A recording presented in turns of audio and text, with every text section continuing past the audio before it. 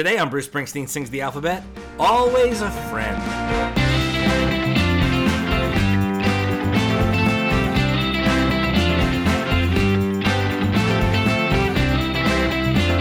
Hey everybody, you're listening to Bruce Springsteen Sings the Alphabet. This is the podcast where we talk about every Bruce Springsteen song in alphabetical order, one by one. My name is Rob Carmack. I'm joined here, as always, by my good friend JB Clark. JB, how we doing tonight?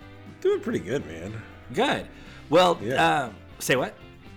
I just said yeah. Oh, yeah, man. So, like I said before, we're going through the alphabet. We're going one by one. This is a thing that we've done before, but now we're doing our second lap. It's our fourth season. It's a long story. Go back to a couple episodes ago where we explain it. Yeah. But basically, we're doing our second lap through the alphabet. We're catching all the stuff that either didn't exist or we missed along the way. And this is one of the in the latter category. This is one we missed. This is we're talking about the song "Always a Friend" from the 2008 EP, the 4-song EP. Magic Tour highlights, and we actually covered every song from this except this song, just because I completely forgot about this song, and for good reason, because this is a forgettable song. Spoiler alert. But yeah, so Magic Tour Highlights is a 4-song EP released by Bruce Springsteen and the E Street Band following the 2007-2008 tour promoting the album Magic, of course. And interesting fact about this EP, Magic Tour Highlights contains absolutely 0 songs from the album Magic. Right. Well, that's how you get people to buy the EP. I guess so, but I mean, I would have been more excited about the EP if it had been like live cuts of actual songs from Magic. But instead, it's like The Ghost of Tom Joad, it's this song, it's Turn, Turn, Turn, which we covered, and then there's one more that I can't remember. I can't even remember the 4th song on the 4-song EP. Let me look it up before people start emailing us. I wonder if I would hear. 4th of July, Asbury Park, Sandy, which makes sense because the proceeds from the sales of this EP went to support the Danny Federici Melanoma Fund, because Danny Federici was one of the founding members of the E Street Band who died earlier in 2008 while the band was out on the Magic Tour. Yeah. So it makes sense that Sandy was like Danny's spotlight song. So it makes sense that song would have been on there. They actually had to reschedule a handful of concert dates so that the band could attend the funeral. It was very sad. So it makes sense that if you're going to do a fundraiser in the name of Danny Federici, that you include a recording of Sandy. Yeah.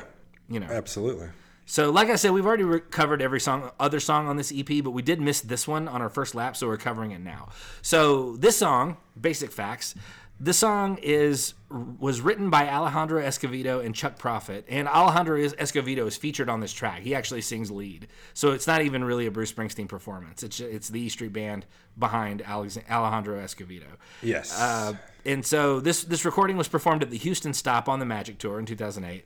And it was the opening track. And this isn't even like, here's the thing. This isn't even like a classic, like well-known standard type song. Like when Roger McGuinn comes out and does Turn, Turn, Turn, like, yeah, he's one of the Byrds. So he's going to come out and do like one of the Byrds' most famous songs. This is a song that had come out earlier in that same year on Alejandro Escovedo's album Real Animal. So it's not only is this not like a classic song that everybody's going to know, this was like a brand new song. It kind of feels like a PR tour. It does. And I realize that Bruce doesn't do anybody else's PR for him. Yeah. But at the same time, I do wonder, like, couldn't Escovedo have come out and done any other song? You know what I mean? Like, this song makes no sense to me. Well, it is a good song. He doesn't do a great job on it. That's the thing. The song is fine. The song is a bowl of vanilla ice cream. I think the song's great on his record. Did you listen to it on the record? Yeah. Good for you for doing your due diligence. I didn't even do that. No, I mean he's like a classic Texas songwriter guy. He is, yeah. He's been around for a while, and he's got a body of work that they probably could have dived into. Oh yeah, he's prolific. Further. Yeah, that's kind of the thing. Yeah. Yeah. So, and honestly, I've never spent a whole lot of time, despite the fact that I lived in Texas for 2 decades, I have not spent much time listening to Alejandro Escovedo, and I always kind of forget that this record exists, this recording, this version of this recording exists. Yeah, he's one of those names that like reminds me to listen to any other Texas song. You know what I mean? Yeah. Do you have a favorite Escovedo song? I don't know. No. I don't. I have no opinions on his music. I really do like this one on the record, but Yeah. I don't have one that I like turn to a bunch. Yeah. Yeah, and and granted, I'm a little bit annoyed at myself that I didn't include this on the master list on our first lap because it existed. It was fully out there. I just missed it, and because I honestly I kind of discounted it because Bruce isn't even singing on it. So I sort of was like, I kind of shrugged it off. But I mean, Bruce does the BGVs. Yeah, he does, and which I mean the same for Fine Fine Boy. It's just I like a Fine Fine Boy a lot better. Yeah, this is very similar to a Fine Fine Boy in that it's just like the E Street Band. Backing up another, yeah. Well, I wouldn't put Alejandro in the same boat as Darlene, but I mean he's great. He's certainly great. Yeah, I think it's got some fun lyrics. I will say this version of it is like all chorus, which is a thing that like when a bunch of old famous songwriters get together and play each other's songs in a big group, they sing the chorus a million times. Yeah, they do. This song is like 2 minutes of other stuff and 4 minutes of them just being like, was I always a friend to you? Over and over and over and over and over and over. Yeah. Yeah. Yeah. And I question whether or not, like, on a tour that was as epic and, like, well received as the Magic Tour, I do kind of question, was this really one of the top 4 highlights of the Magic Tour? You know what I'm saying? Like, of all the things that they could have put on the CP. If, you know what I'm saying? Like, I went to the Magic Tour and Bon Jovi came out and did a duet with Bruce on Glory Days. That's a highlight right there. That's a Magic Tour highlight. Bruce, though, also loves to hook a friend up. He does. He's a good friend. Yeah. Yeah. Yeah, that's, I don't know. Yeah. Otherwise, I have very little to say about this. In fact, I've kind of reached my limit. If you're gonna check this song out, y'all go listen to the Alejandro's actual song. It's I think the chorus is cool, or like the pre-chorus. It's where he's like, ha ha ha, drink my wine, smoke my smoke. He's just like it's like a cool cadence and yeah. Well, that's good. I it. probably should have gone and listened to the actual recording. I care so little about this recording that I had very little reason to seek it out further. So sure. But you did the right thing by going back and listening to it. I'm in the wrong here. I admit that. So yeah, man. How many friends do you give this song? Oh, I had the same metric written down. Look at us in sync. I give it 2. What about you? Yeah, 2, because I'm not gonna ding anybody all the way for shouting out a prolific Texas singer-songwriter. Yeah. It's not bad enough to be a 1. It's not bad. I just don't care. It's a good song. It's a iffy performance, and like the music, the backup music is just like it feels like what they would do to any song. Yeah. Like if this is a Jimmy Fallon and they were like, all right, sing a song about being friends as performed by everyone at the Rock and Roll Hall of Fame induction ceremony concert. That's the music that the Roots would play. Like they would just start playing that. They were like, ba ba da ba, dun da da da da, so. Totally. Oh my gosh, the intro 100% sounds like it. Sounds like the Roots? Yeah, it just sounds like the Roots on Jimmy Fallon playing their version of like the Rock and Roll Hall of Fame induction ceremony concert or whatever. Yeah. Speaking of the Rock and Roll Hall of Fame, major digression here, but in our first episode of this season, back when we did Your Love Keeps Lifting Me Higher and Higher, we asked the question, like, who is not inducted into the Hall of Fame that you would like to see inducted? And neither of us could think of anybody, like, off the top of our heads. We just couldn't think of any names, really. And what's funny is the week that we recorded, just a couple of days ago, the Rock and Roll Hall of Fame released their 2023 ballot.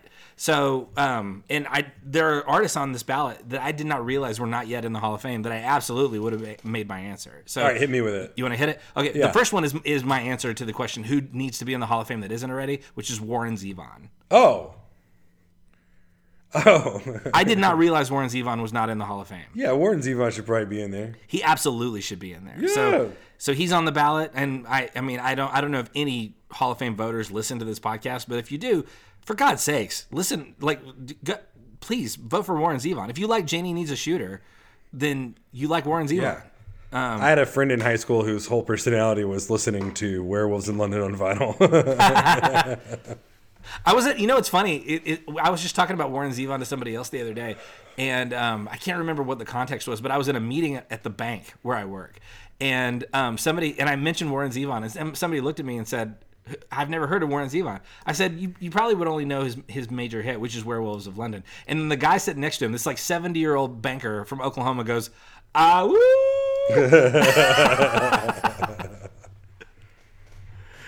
That's my Warren Zevon story for the week. That feels like I can see that. Like I feel like I've been in that room before. Yeah, man, it was fun. It was tight.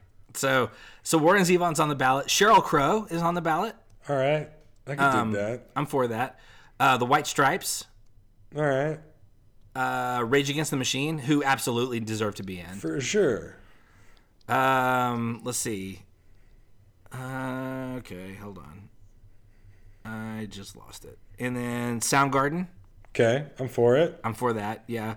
George Michael. Sure. Yeah, okay. Yeah. And Cyndi Lauper. Okay.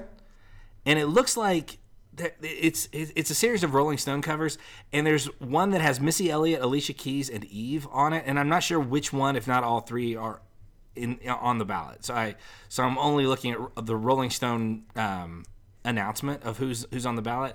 So I'm not sure if it's all three of them or just like one or two of them, and they just featured them on the cover at the same time. So, but of those three, I would probably say, I don't know, either Missy Elliott or Alicia Keys. Probably deserves at least consideration. Keys for sure, baby. Yeah. So it's a solid ballot. If I'm a voter, Warren Zevon's got my vote. I like Soundgarden though. I think Soundgarden is a much, especially in the aftermath of Chris Cornell's death. It's probably time for them to be considered. Dude, Soundgarden's guitar tones should just be in the Hall of Fame too. Yeah, absolutely. They were great. And just like that's what rock and roll sounds like now. Mm-hmm. You know what I mean? That's what like a big chorus in an anthemic pop song sounds like. Sounds like a Soundgarden guitar part. You know what I mean? Yes, and their Super Unknown is such a great album, and I really loved their first two albums when I was in high school, and so I'm rooting for them. Even like quiet worship songs, like turned all the way down in the background, is like Pearl Jam Soundgarden riffs. Yeah. Oh man. Just like open power chords, just like octave power chords without the middle. Yeah. Yeah. It's good stuff, man. It's good. No, baby. I appreciate you geeking out on stuff like that. I live for riffs, dude. I live for riffs. Another thing that we could talk about, but it's going to feel a little bit dated when this episode finally releases, is the fact that as we record this, Bruce Springsteen and the E Street Band have performed one show on their current tour. We're recording this on February the 2nd, which is the day after the Tampa show. And neither of us went to the Tampa show, but at the same time, I feel so excited that the Tampa show happened. Like the set list is exciting. By the time this episode drops, we will have, unless something terrible happens, we will have both been to the Dallas show and seen Bruce live ourselves. So, dude, Jesse was just sitting at his computer hitting refresh, waiting on that set list to drop. Oh yeah, I was too, man. And by the way, if you're interested, I'm just going to give a free plug to a different podcast. There's a Springsteen podcast called None But the Brave that those guys were there and in Tampa, and they did an immediate aftermath, and it was pretty interesting. So, I wish I was there, and I'm super excited that we get to go see him in Dallas pretty soon. And oh, dude, it's going to be so good. When this episode drops, we will have seen it. Like that will be in the past. He better play Candy's Room. He's played it around, like he played it the night after I saw him last time. Yeah, he played it at the last show I saw him at. He played it in Jersey. He played it at Tulsa like the night after. Yeah, and he played it in Tampa. City. Yeah, Kansas City, that's right. And he played it in Tampa last night. Yeah, played it in Tampa last night. So I like that it's at the very least it's in the conversation. Like it's part of the set list construction so far. Yeah. After one show.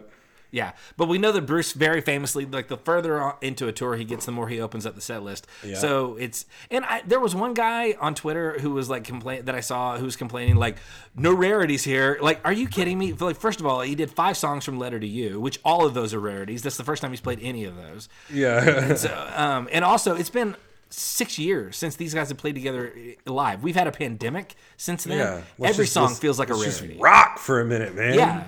So I don't care if he gets up and just plays all the hits. I'm gonna love every second of that shit. Just feed me the riffs, baby. I mean, and I love rarities as much as the next guy. I've seen him 7 times. I love to see things that are hard to catch. But at the same time, if Bruce just wants to get up there and have fun for 3 hours, I am not about to complain. Yeah. So, it sounds like the band was really having a good time. So I'm just excited that it's happening. He could play Only the Strong Survive front to back, and I'd be pumped. I'd get into that. Yeah. I would prefer more things. I mean, he did. I think at the Tampa show he did 2 songs from Only Strong Survive, and that sounds about right to me. But I'm excited he's doing a lot of Letter to You. Letter to You is a really good album, and I want to hear those songs live. Yeah. The reason I was thinking about Only the Strong Survive a lot today because I was like, the E Street Band could crush like half of those songs, like crush them. Yeah. And there's a horn section that they're touring with right now. Yeah, it's and I heard a little snippet of Night Shift that they did, and it sounds so good. So good. So good. I just picked up Only the Strong Survive on vinyl this week. I turned 42 this week, and I took myself to the record store and bought Only the Strong Survive. So that's what I'm talking about, baby. Yeah, man, that's what I did. I also got a Big Star record, but that's neither here nor there. I picked up Radio City. I already had Number One Record, but I didn't have Radio City. You got me into Number One Record. I've listened to it a few times since you told me to. Number One Record is great. It's a good song. I really love that album. Yeah, it's very, very good. I often change out the lyrics to When My Baby's Beside Me to When My JB's Beside Me.